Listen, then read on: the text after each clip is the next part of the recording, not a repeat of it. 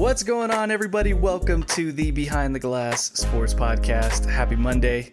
Hope your weekend went well. It's a Victory Monday. And can I just say this, okay? I tweeted yesterday before the game started. It would be in the Broncos' best interest if they lose the game today. Big picture, best interest for them. What did they do? They go out and win. When they should win, they don't win. When they should lose, they win. I should have expected this coming. But you know what? A win's a win. At this point, I'll take it. These are very few and far in between these days when you're a Broncos fan. They upset the Miami Dolphins yesterday. What was the score? 20-13, I think it was. Yeah, 20-13. I mean, after that first interception by Locke, I was like, okay, well, here we go again. I mean, first drive and just boom. Just right there. And yeah, I was still out. I wasn't home yet. And I was on my way to my parents. That's what I was doing. And I was like 5 minutes away, but the game had started. So I was at a light, pulled up my phone, turn on the ESPN app, right?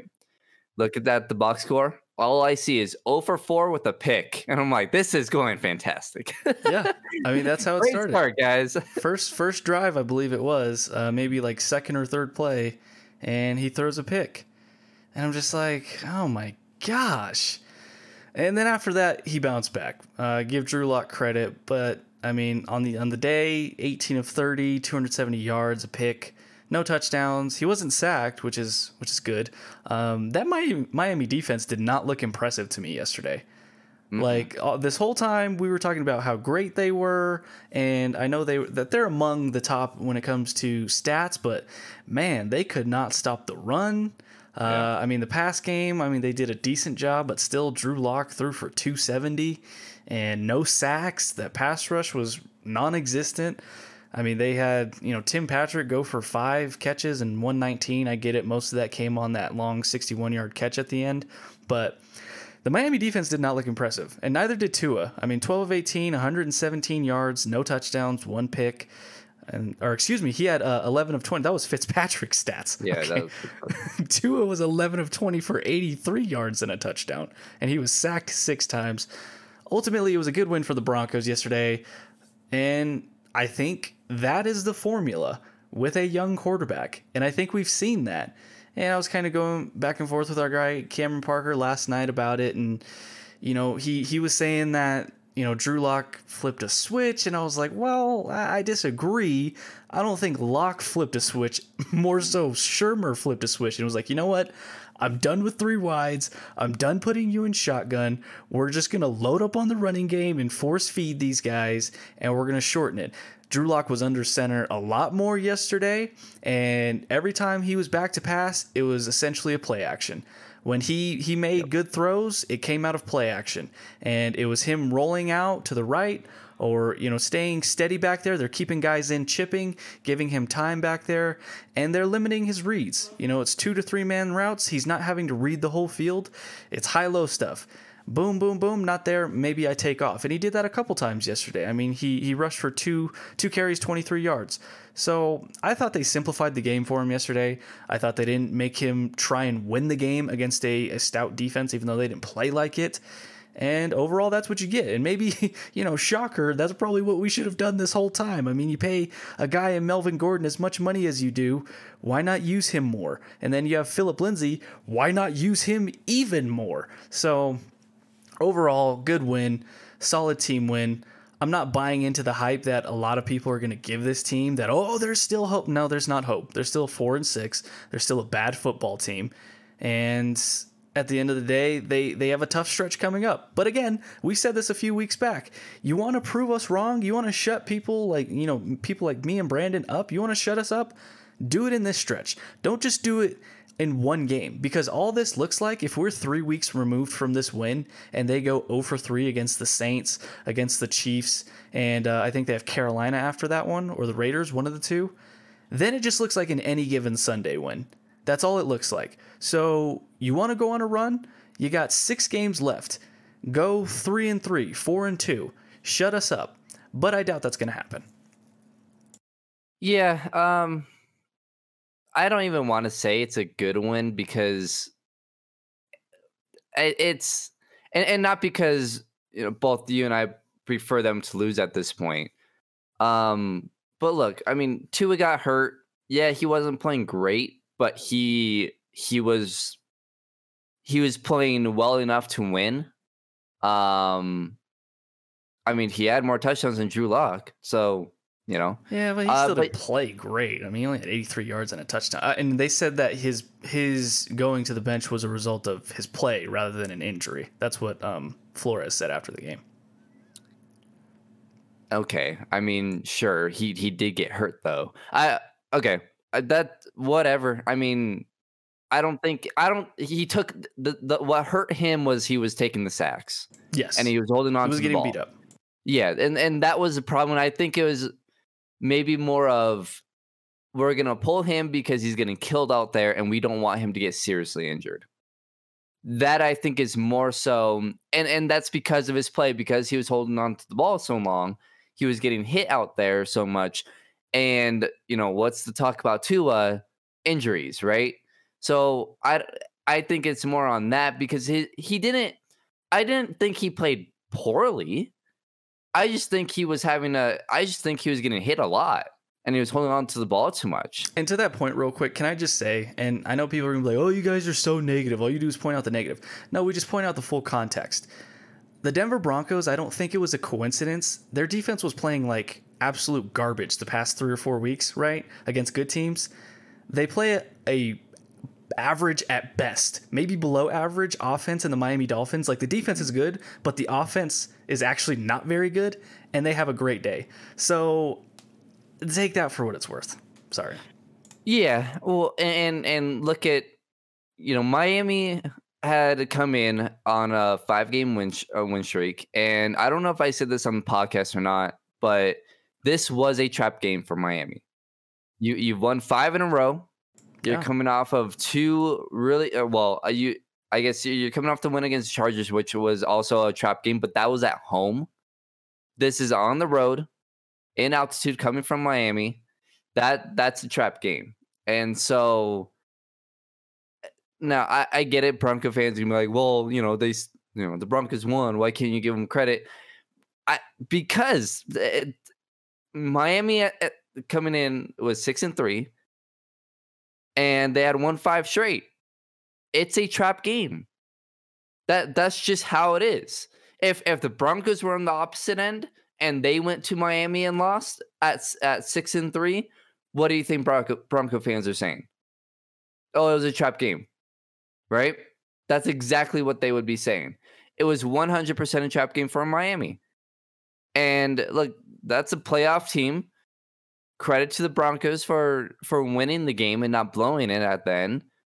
But Drew Lock was 18 of 30 for 270. That's fine, but there's no touchdowns, and he had the really bad pick early in the game.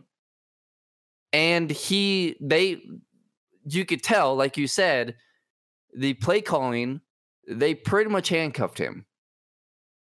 And that's what he was able to give you. He was reduced to a game manager role. And I explained that to Cameron last night. I was like, listen, I don't think it's any, coincidence the reason he had success yesterday was because they reduced what he was able to do, relied on the running game and defense, and played field position. And that's not a knock. Like, young quarterbacks should have that assistance. Tom Brady had it. Russell Wilson had it for years. I mean, this is not a shock or like a knock on Lock that, oh, well, he's a game manager right now. I think that's what you should be as a young quarterback, unless you're like Patrick Mahomes and you just come out and you just have the whole talent and thing put together. By the way, he looked great last night and led his team to a game-winning drive that looked super easy, but Brandon wanted to trade him. No big deal. That's just Brandon. He just wants to trade Hall of Fame quarterbacks. But anyway, that's beside the point. I don't think it's a knock against Drew Lock. I think that's what out of context. I think that's what good teams do. They don't put too much on their quarterback, their young quarterbacks especially, right away. And, that's, to your point, that's what Locke did yesterday. He was a game manager.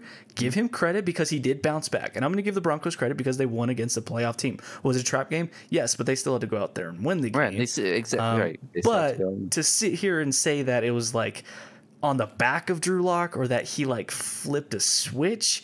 I disagree because his performance, even though he had 270 yards, which is a nice total, if you look at the rest of the stats and you just look at the game in itself, I don't think anybody can sit there and say, "Oh, Drew Lock won that game for them," because he did make plays, he did make third down throws, he made some big throws, but again, Shermer really helped him out yesterday, which credit to Shermer because, my goodness, man, you've been putting him in bad situations as well. It hasn't all been on Locke, and it hasn't all been on Shermer. It's been a combination of both.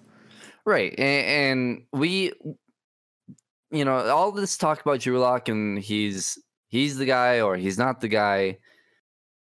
I mean, I think he's proven the last 3 weeks that he is not. Honestly, all season long. And we've talked about, has he had any big games, any flash games that tell you, oh, this guy is going to be the guy for the next 10, 15 years. He's had one, and it was against Houston a year ago.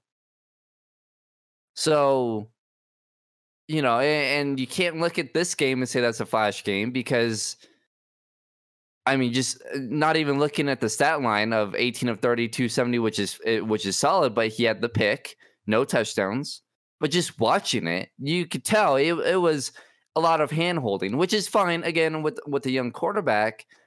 But at the same time, like Miami, they do a lot of hand holding with Tua, right? Yep. Justin Herbert in LA, they don't do a whole lot of that. No, he's just going out there and just flinging that thing around. Cincinnati with Joe Burrow, and unfortunately he's out for the year, and it really sucks. But they were not holding his hand either. So, and that's probably what got Joe Burrow hurt, by the way, is because they make him throw the ball 40 to 50 times a game, and they can't protect him. That's on the head. That injury is not on Joe Burrow. It's not on the offensive line. That's on the coaching. That's 100% on the coaching. And if Joe Burrow, for whatever reason, can't come back from an injury like this, and his career kind of goes downhill, it's 100% on Cincinnati, which really sucks. Sure, I think he'll be fine, though. I mean, it's an ACL, but I mean, he's a quarterback. It's not like he's a receiver or anything like that. Right, but again, when you get drafted, then this is why people didn't want him to go to Cincinnati. When you get drafted by a bad organization, things like this happen, and but that's the name of the game. Yeah, you're a great player. It's a bad team.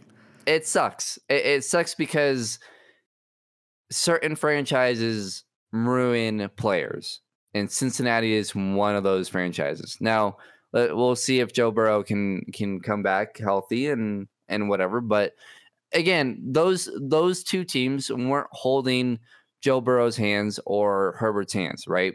They weren't. Even Arizona a little bit last year, but towards the end of last year, and obviously this year, they haven't. The fact that we have to hold Drew Lock's hand in year 2 after how many starts? 12, 13 at this point? Year 2, but I mean, he hasn't played a full season yet, so technically it's still year 1. Sure, he didn't have an off season. Neither did anyone else. Well, but he had an off season the year before. Sure. He got to sit on the bench and watch. I think you should have seen by now, not necessarily a guy that doesn't need his hand. It should have been the opposite. But you should see progression instead of regression. And that more often than not is what we see each week, is him regressing instead of progressing. Right. And it's turned into, oh, we got to hold his hand again. And that's an issue. So we'll see. They're going to hold his hand next week and probably the week after. And maybe they'll start, with this tough stretch of New Orleans, Kansas City. Then maybe against Carolina, they can start kind of loosening up a little bit. And if he reverts back to throwing 2-3 picks and being inaccurate, throwing off his back foot, throwing 14 of 31 or whatever the heck it was, then that he is not the guy. Yeah. So we'll see these next 3-4 weeks. And look, if they decide to hold his hand the rest of the season, then I think that gives you your answer too. Well, I wouldn't mind it if they held his hand, and because I think you have to kind of with a quarterback, cater to what they need, and obviously Drew Lock needs to have his hand held, I guess. But like we said, this stretch of 1, 2, 3, 4, 5, 6 games, okay, there's 5 real teams, and I'll even throw the Panthers. Like the Panthers aren't a playoff team, but they're a very competitive team. Mm-hmm. They put up a fight against teams like the Chiefs, and they could have had some good wins, but they're a bad football team ultimately as well. But they're competitive at that, so you give them respect for that. I thought the Saints might be an easier game for the Broncos. Not to say that they would win, but it would be easier with Drew Brees out. Taysom Hill looked great yesterday, so I don't know if that's going to be easier than having Drew Brees out there. Maybe slightly easier, but not easy at all. But you have 5 playoff caliber teams that will most likely be in the playoffs, barring anything weird happening with the Raiders. That's the only team, or excuse me, 4 Saints, Chiefs, Bills, Raiders that are playoff caliber teams. But 3 of the teams he's going to face out of those 6, he's played awful against, and that's the Chiefs, that's the Chargers, and that's the Raiders. So, and then you go to a Saints team who I don't know if they have the greatest defense, but they're a team that can put up points. So he's going to have to be on his game in that one to be able to keep up. And then you got a Bills team with Josh Allen. Talk about that game. You want to talk about a game where all eyes are going to be on not only Drew Lock, but Bradley Chubb? It's going to be that Bills game. Because if Josh Allen balls out against the Denver Broncos and Chubb doesn't play well, at least get a sack, and Lock plays awful, I'm telling you right now, the comments and everything of, we should have taken Josh Allen, that's just going to be in full force the following day. But he's got a stretch here, and so do the Broncos. You want to prove people wrong. You want to shut people up. You complain about, people doubting us and booing us. Okay, well, here's your chance. Show you're a real team. Because I'm tired of this back and forth of, we're really good, and you should be nice to us, and all this stuff. No, prove it. This is about production. This is about what you put out on film and how you produce, and the Broncos haven't done that. Did they get a good win yesterday? Yes. But other than that, all their wins have been sandwiched by L's. 3 losses to start the season. You beat a bad Jets team. You beat a Patriots team who looks like they've bounced back a little bit, even though they lost yesterday, but didn't practice for 2 weeks. And then you lose to the Chiefs after that. You should have lost to the Chargers, but you come back and win that one. You get your head kicked in by the Falcons, even though the score says you didn't. And the Raiders completely dominated you, in which they could have probably scored 60 in that game. And then the Dolphins game. You win that one. So is this going to be another pattern of, a win followed by 2 or 3 losses? Or is this going to be win, maybe, or win, loss, definitely. They're not beating the Chiefs. But maybe you get 3 wins. If they get 3 wins out of that, okay, you've changed my mind a little bit. You finish 7-9 again. Then I think that's more impressive than last year for sure, right? Because no offseason, lack of injuries, you overcame a tough start to the season. Then okay, then maybe that could win me back over a slight bit to the Drew Lock train, even though I'm pretty much fully. Well, it depends on how Drew Lock plays. Exactly. And I think out of those, how many games do we have left? 6 games. We have 6 games left. Out of those 6, if he has 2 flash games, I'll take it. And then we go into next year and see what he can do. Exactly. If he can play well, and if they win despite of him, no. Right. He has to play well. It has to be the performance he had yesterday, 18 of 30, 270, and 2 touchdowns and no picks. Right. That's what I'm looking for. 312, completing almost 60% or 60% of his passes and 3 touchdowns, 1 pick. That's what I want to see. I don't want to see. And that's not every game. Not every game. We just need 2 or 3 of those. Give me 2.5. And okay, then you win me back over to at least to the point of, all right, let's give him another year. But if he looks bad, like I've told you already, if they've already surpassed my win total. I thought they were going to go 3-13, so credit to them for getting 4 wins.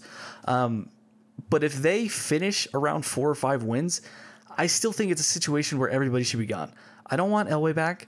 I don't want Fangio back. I don't want Shermer back. Fangio can stay as a defensive coordinator if he likes. I think he's a great defensive coordinator. But other than that, I don't want those guys back. I don't want Locke back. But then again, also, there's a caveat to that.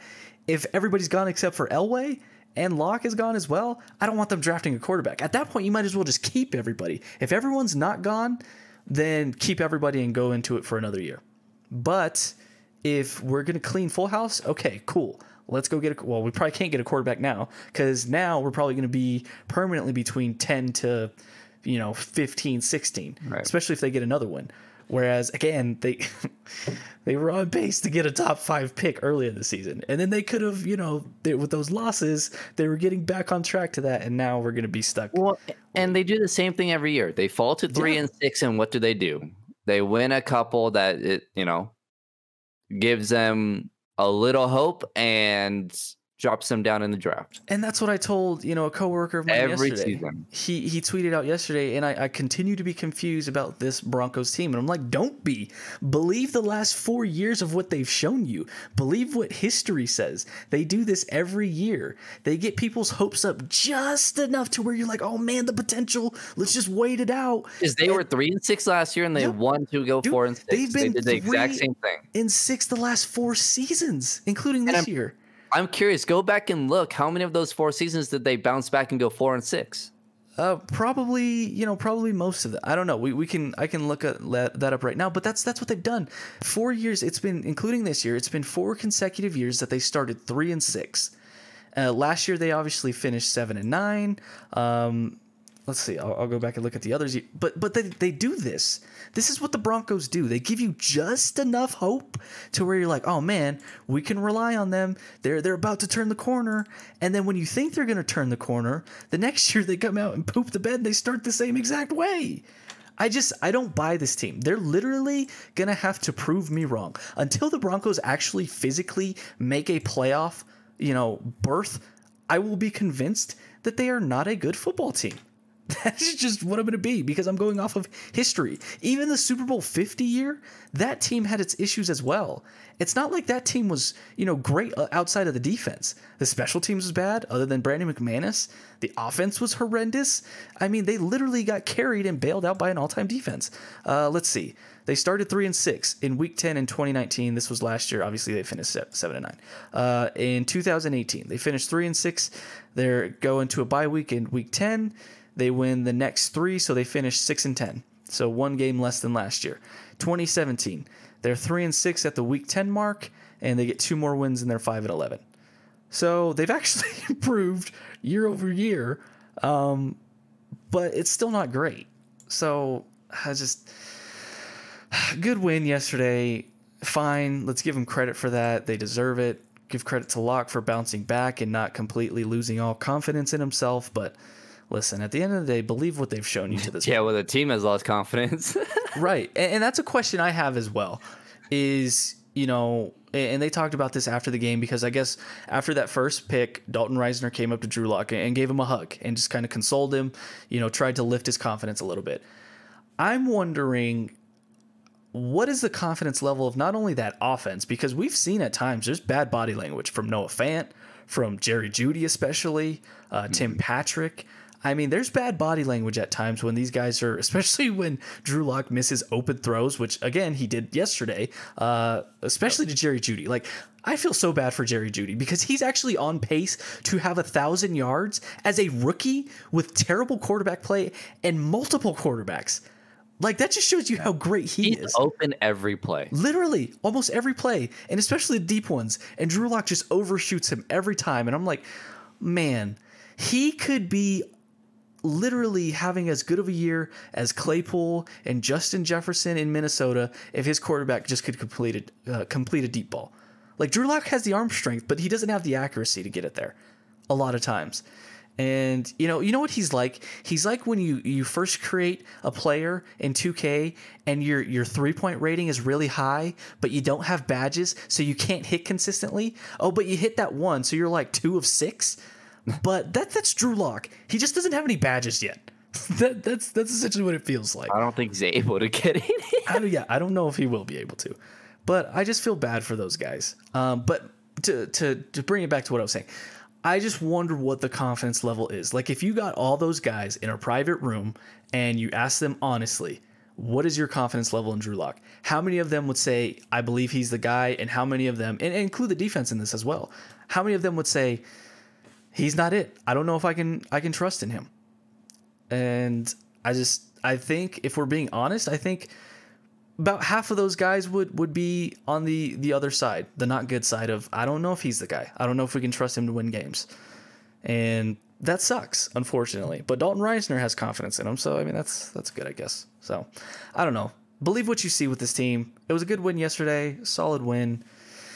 I'm not holding out hope. I still think they're a bad football team. I think the schedule and these next 6 games will play that. I think maybe they get 1 win out of this. Maybe it's against Carolina. I wouldn't be shocked if they didn't win the rest of those games. Or maybe they actually beat the Chargers too as well, because the Chargers like to give up games as well. They almost gave it away to the Jets as well yesterday. So I don't know. It is what it is. Do you have anything more to say on the Broncos? No, I mean, again, it's, we're going to be watching this. It's going to be the same thing next year. Everyone's going to be back. It's going to be the same thing next year. So, well, next year, listen, if everybody's back, I definitely don't want any excuses. Vic's not in his first year. Locke's not in his first year. If Shermer's back, okay, you got another year with Locke. The defense is back. Well, I mean, there's a lot of free agents, actually. But if they bring most of the parts back, okay, don't want to hear anything. You have no injuries. At least I hope they don't. Go out there and win. You should be a wild card team. With all that talent that you have, you should at least be a wild card team. But we'll see. We'll give them next year. On a depressing note, Jerami Grant. Oh boy. The Denver Nuggets were blindsided on Friday when Jerami Grant not only left the Nuggets, but took the same deal that the Nuggets offered and went to not only a lesser team, but a team that's probably not going to make the playoffs in the East. And he went to the Detroit Pistons. For those who don't know, Jerami Grant played a pivotal role for the Nuggets.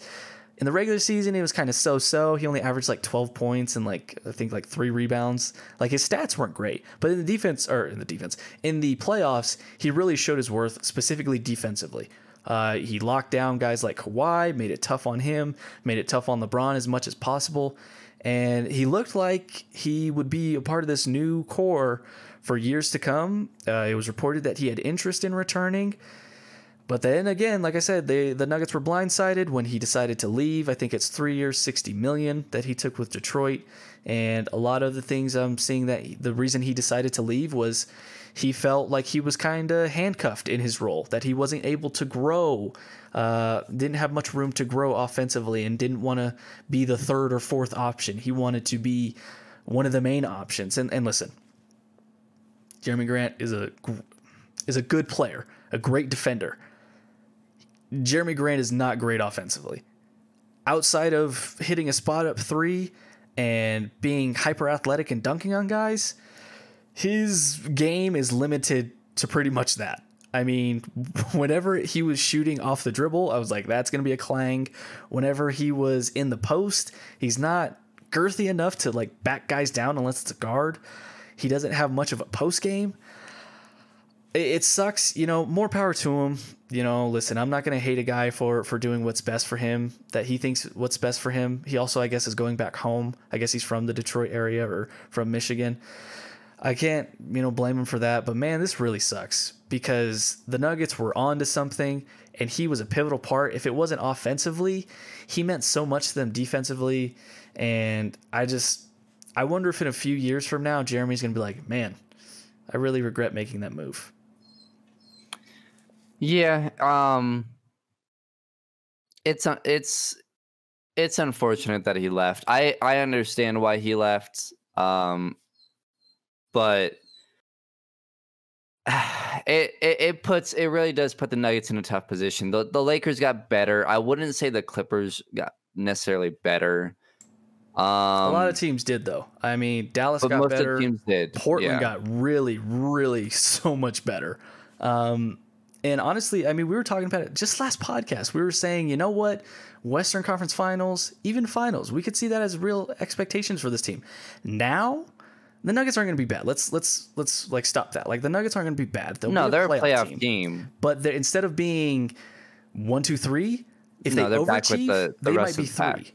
Yeah. But I think right now they're likely to be, if they underachieve, 6. But I think their ceiling is 4 or 5.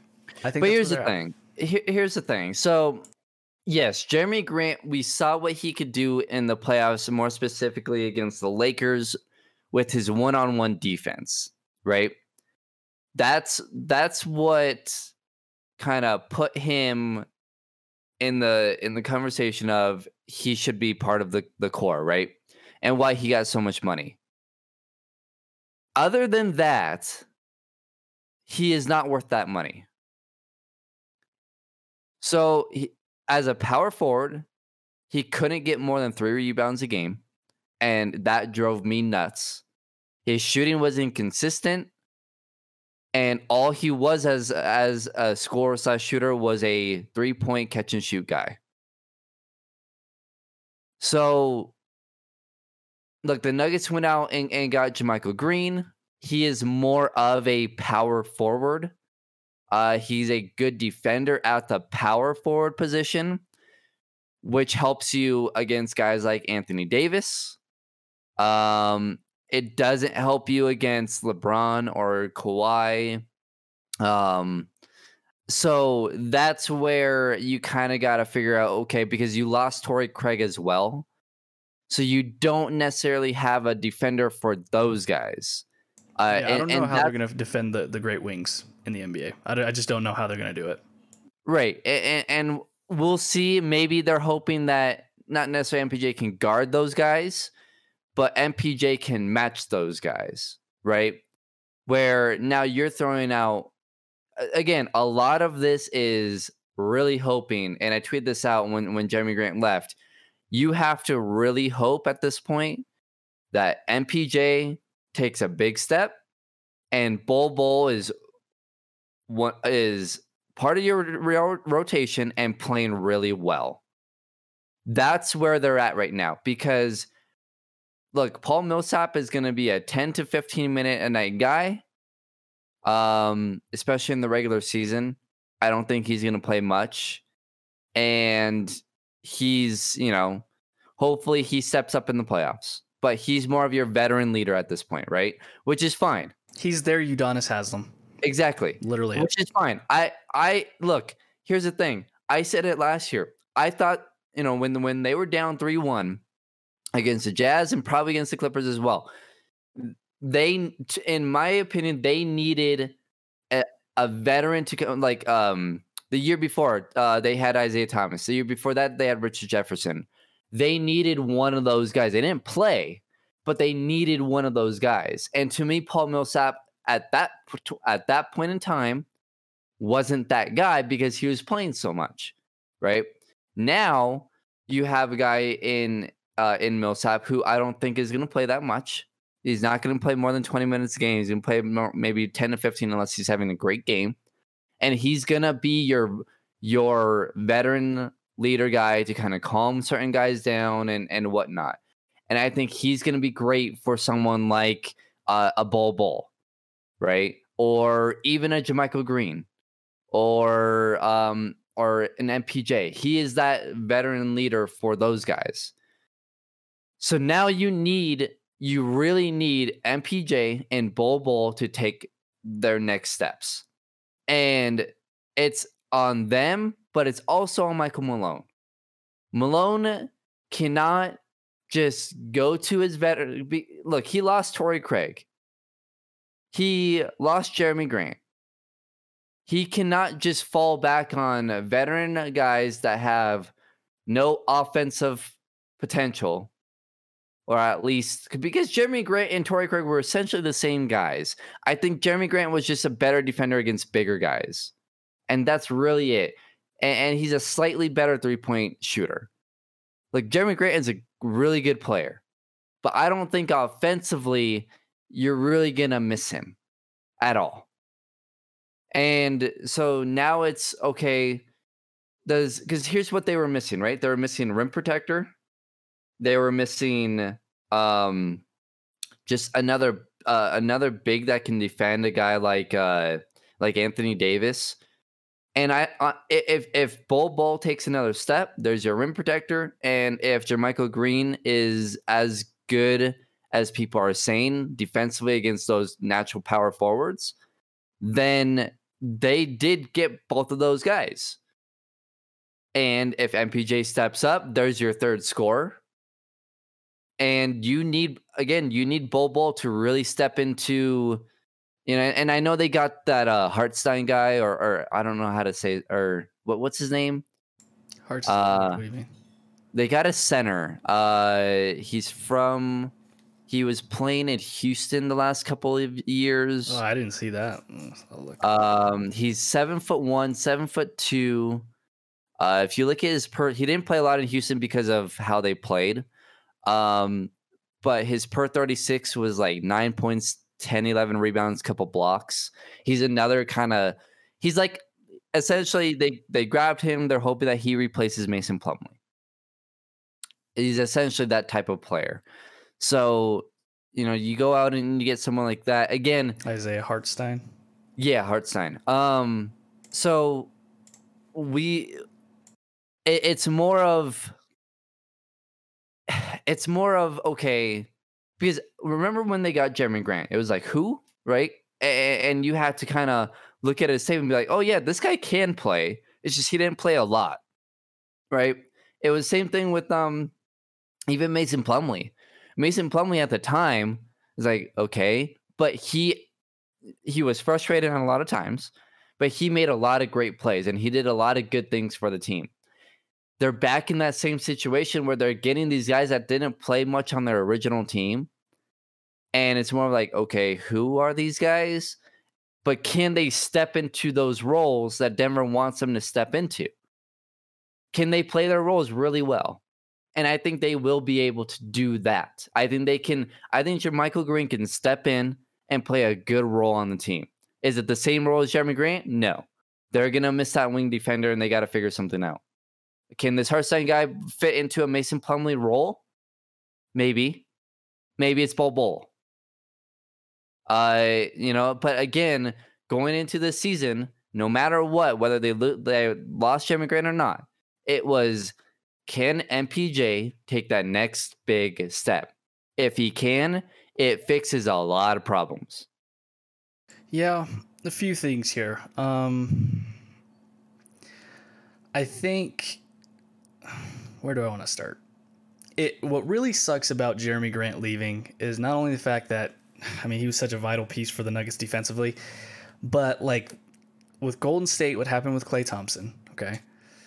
The Lakers, I think, got worse. Not like significantly, but I think they got worse. Or maybe they got better in other areas, but I think they got worse defensively. You lose Dwight Howard, you lose Danny Green, you lose Avery Bradley. These are all key defenders for them. Yeah, but you get Marc Gasol, but he's not a defender. No. Nor a rim protector. He's big. He's like great value Jokic at this point. He could do pretty much the same things Jokic can, but he's way less athletic, and Jokic isn't very athletic himself. But I think my point is like they lost some key figures, and they would be easier for the Nuggets if they were able to keep most of that team together to match up against. They're not as big as they were. And it sucks because of that. I just felt like the Nuggets, they could really make a push for that 2 seed or 1 seed. But then the Grant thing happened. So there's that. Another thing I wonder if the Nuggets in the short term, yes, this sucks, the shuffling of this roster, and losing Jerami Grant, but I wonder if the long term this may benefit them if things turn out how we hope they do. Because now they're kind of forced to give MPJ the keys. And not only that, they're forced to play ball at this point. Yeah, exactly. But so much rides on MPJ and taking this team over the top in that aspect. Like the Nuggets are always going to be, as long as they have Jamal and they have Jokic, they're going to be a good team.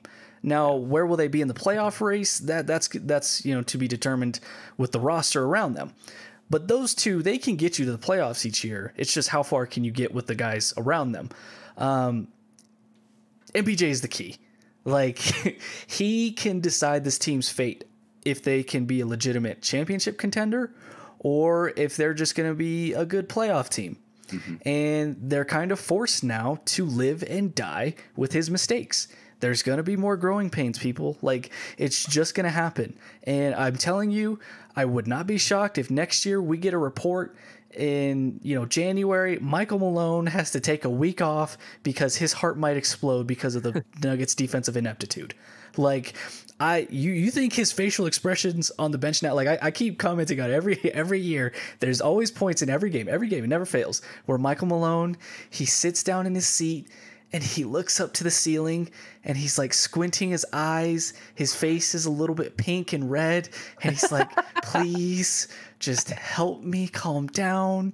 Like, I just envisioned him in his mind telling him, it's okay, Michael, go to your happy place. Go to your happy place, because he's just going to explode. That's going to be times 10 next year because they don't have any defensive. Like, you get Paul Millsap back. He's a good defender, but like you said, I don't know how much he's going to play. Well, we'll see what happens with Gary. I don't know. Here's the thing. Funny enough, I'm actually okay with what happened because Michael Malone, he likes to fall back on his defensive guys that can't score, right? He can't do that anymore. No. Because they're gone. Have you ever watched Moneyball? Yes. And they were like, we want you to the front office, or what's his name? The GM. Bean. Yeah. He was like, he went to the coach or the manager, whatever, and he's like, I want you to start these guys. And the coach then responds by starting his guys. So what does Bean do? He trades his guy, or he trades the coach's guys, and he says, now you're forced to play my guys, right? I don't think it was necessarily the Nuggets doing that on purpose, but it turned into that, right? Yeah. Of, okay, Malone, we have your starting power forward in JaMychal Green. We want you, now you are forced at this point. I mean, I guess you could still start Will over MPJ. Yeah, I was going to say, what if you started Jamal, Gary, Will, MPJ, and Jokic? But I think what's going to end up... Malone knows, and I think Will is going to come off the bench. I think at this point, the starting spot is MPJ to lose. Okay, if MPJ isn't playing how Malone wants him to play, then he will be coming off the bench. But that would MPJ, be the worst possible thing. He cannot. You have to ride with his mistakes next year. You can't bench him. Like, he has to play. He has to start, and you just have to live with it. But if he's not playing well, he's going to get benched. I know, but that's the reality. That's dumb to me. That is dumb. Then this team will go down the hole. But it's not like MPJ is not going to play. And the other thing is, you lost Plumlee, you lost Grant, you lost Torrey, right? Bobo has to play at this point. So unless the Hartstein guy plays and he looks really good. But even then, I think Bobo will play because I don't know if you really want Bobo at your center. So I think Bobo is also in a position where, or Malone is also in a position where he has to play Bobo. So it's almost like, look, plan A didn't work, so now we're gonna force you to kind of play the young guys and make sure these guys. Let's see what these guys can do. And with Jerami Grant going to Detroit, there was a lot of rumors of Blake Griffin coming back, right? Coming to Denver. That didn't happen because Denver got a $9.5 million trade exception. They can, again, they are going to be really, really, really big buyers by the trade deadline. If someone comes available, like a Bradley Beal, or again, it would take a lot to get Bradley Beal, but let's say a Kevin Love becomes available, or I'm just trying to think of. Yeah. I don't really know. We don't know. But someone might come available. Giannis, if he's unhappy, and they can make a trade to do so, and kind of fill in a hole that they don't have right now.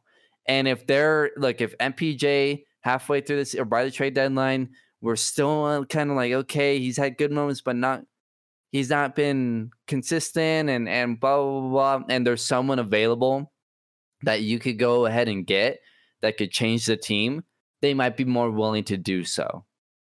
And they can use a trade exception. They can use MPJ, Bobo if they want, Maybe you know, it's or James are Harden. you exactly? So I don't think it's because if you would have signed Jerami Grant, you could still trade Jerami Grant, but you signed him. So what does that tell other free agents? Like, oh, you know, this guy signed a 3-year deal with you, and then you just traded. So I think what's being set up is a big trade. Now, will it happen? Will they pull the trigger? It depends. I think it depends on MPJ. If MPJ is playing great, then I don't think they're going to pull a trigger on a big trade. They might make a small one here and there. But now, if MPJ is kind of the same as last year, and he's inconsistent, and we still don't know if he can really take this team to the next level, and there's someone out there that can take you to the next level right then and there, like a James Harden or a Bradley Beal, maybe you make that move. So it's going to be a wait and see with this team but until the trade deadline. See who's available, see if any big stars are available or any pieces that you think can really help the team. And if MPJ is playing, how is MPJ playing? And that will determine whether or not they go out and get someone like a James Harden or a Bradley Beal. Or if they sit back, they keep MPJ because he's playing great. Bobo's playing well. And maybe they use that because they got to use that trade exception by the offseason next year. I think it lasts a year. So then maybe you sit pat until next offseason and you try and go out and get your power forward of the future. Then, you know, maybe you trade up, right? In the draft and you go out and get a power forward or whatever. Remember, they drafted a power forward too, that Najee kid. Yeah. Bless you. So maybe he plays. Maybe he's impressive. Yeah. And maybe. he impresses Coach Malone. So I think it's more of a wait and see. But again, yeah, the Jerami Grant deal hurts. But I don't think it's as big of a deal as we initially think. I think it might show in the playoffs. It might, but it depends. Because remember, you're getting Will back. MPJ might have a bigger role and he might be really good. So that can cover for what Jerami Grant did. Because remember, the Nuggets couldn't score. That was the problem in the playoffs. They couldn't score, and Jerami Grant helped their defense. But I mean, he also made key shots too down the stretch. Sure, I mean, there was games where he was tough to watch, but there was also games where he hit big shots for them. Sure, but if MPJ works out to where what they think he's gonna be, then that's gonna cover for a lot of what Jerami Grant did last year. Right. Because what have we talked about with this team? They need their third guy. If MPJ turns in their third guy, and you have a fourth scoring option in a Will Barton, then and maybe Bol is coming off the bench giving you 10, 15 a night, then all of a sudden, you know, yeah, your defense might be a little worse. But if Jermichael Green is playing really well defensively, he's 6'8", 227. If he's playing really well defensively, and maybe not as great as Grant, but he's close, then all of a sudden you're like, well, this team is actually better because they can score more consistently and you have a third reliable option and Jermichael Green is playing good enough. If that's the case, then they're fine. But again, it all rides on MPJ, and that's the problem. Is keeping Jerami Grant would have allowed you to not have to rely on MPJ as much this year. But now you feel about all now you're ifs, though. Now you're well. That's the problem. That's the problem with losing Jerami Grant. Is it goes back to a lot of ifs with MPJ and Bol. Not just with MPJ, but I don't think Jermichael Green will ever be close to the defender that Jerami Grant is. But I get what you're saying. I think this. We'll see. We didn't think Jerami Grant was as good of a defender as he was. Right. Well, I didn't know. I didn't know he could play defense like that. But I think this, to your point, this will hurt more short term than long term. Right. This could be a situation where good comes out of this, where it forces the Nuggets to figure out what you have in MPJ. I think it should force them to ride or die really with his mistakes and his growing pains, because I think he can get through it. He has the talent. It's just getting the experience of playing in the league, more of that down and learning the game more. Like I was watching the other night, an overtime video on YouTube, and it was Kevin Durant breaking down film of rookies from years past up to this year, and he was talking with the rookies. And one thing he kept saying over and over again is, you have all the talent, you just need to learn the game, the nuances of the game. I think that's what MPJ needs to do. He has all the talent. He's running around like a baby, Bambi unicorn out there. His legs are too long, so he's sometimes just falling on the ice. But when he gets up and he starts striding and galloping, you're like, oh my God, look how beautiful he looks. But it's just, I think they'll be fine, but this will force the Nuggets to have a year in which they just kind of figure things out. And I think they needed that, because I'm not sure if Michael Malone would have did that if he had all of his usual guys, if he had the Jerami Grant to rely on defensively, if he had Torrey Craig to bring in for MPJ because he's not defending well. I don't know if he does that. So this could be a good thing in the long run, but in the short term, it's going to hurt for sure. And look, I don't mind the JaMychal Green pickup, because I'm looking at his numbers. Well, he's better offensively. He's a solid offensive piece. He can definitely spot up and hit threes. He's a much better shooter. He's a 40% 3-point shooter. In just 20 minutes per game, he averaged 7 points per game and 6 rebounds. And that was in a small role. The last time he had a bigger role in which he started, his per 36 was 16 and 10. So I think with JaMychal Green, you're getting a younger Paul Millsap, maybe a slightly better shooter than a Paul Millsap. He's more of he's gonna defend those power forwards, I think, a little bit better than what Jerami Grant could do, and he adds rebounding. They were getting killed on the glass against the Lakers. That was because Jerami Grant he's a bad rebounder. Jerami Grant is a terrible rebounder. At 6'9", 6'10", you cannot, and playing at the power forward position, you cannot get 3 rebounds per game. That cannot happen. And Jerami Grant has been that guy his whole career. So that was a issue, and that was a big issue in the playoffs. You're getting a guy, I think you're getting a better rebounder, a better defender against bigs, because remember, Jerami Grant was smaller. He could get pushed around a bit by a guy like Anthony Davis. And I think you're getting a more consistent shooter. I think Jerami Grant didn't want to fit that role, right? Because he wanted a bigger role. I think JaMychal Green is going to fit that role perfectly, and that's why they went out and got him. And you also can move him later on for another guy that maybe is better, that can fit the role even better, right? So I think it was a good plan B. You never want to have to go to your plan B, but I think it was actually a really good plan B. And this Hartstein kid, from all I've heard on, reading about him on Twitter, guys, talking about him, guys from Houston saying that loss for Houston kind of sucks, because now that they want to go back to playing more big, they like this kid. I think that's a nice little pickup. So again, it's more of we're back to where they were a couple years ago, where they went out and got Mason Plumlee, and you're like, okay, we'll see how that works out. And it was more of trading for a Jerami Grant, I remember when the trade happened last year, and I was like, who? But the more and more you looked at him, the more you were like, oh, okay. And then he played, and you're like, okay, right? So I think we're more in that situation. I think JaMychal Green is more of, we know what he's going to give them, and it's not bad for a starting 4. I think he fits his role in that starting lineup really well.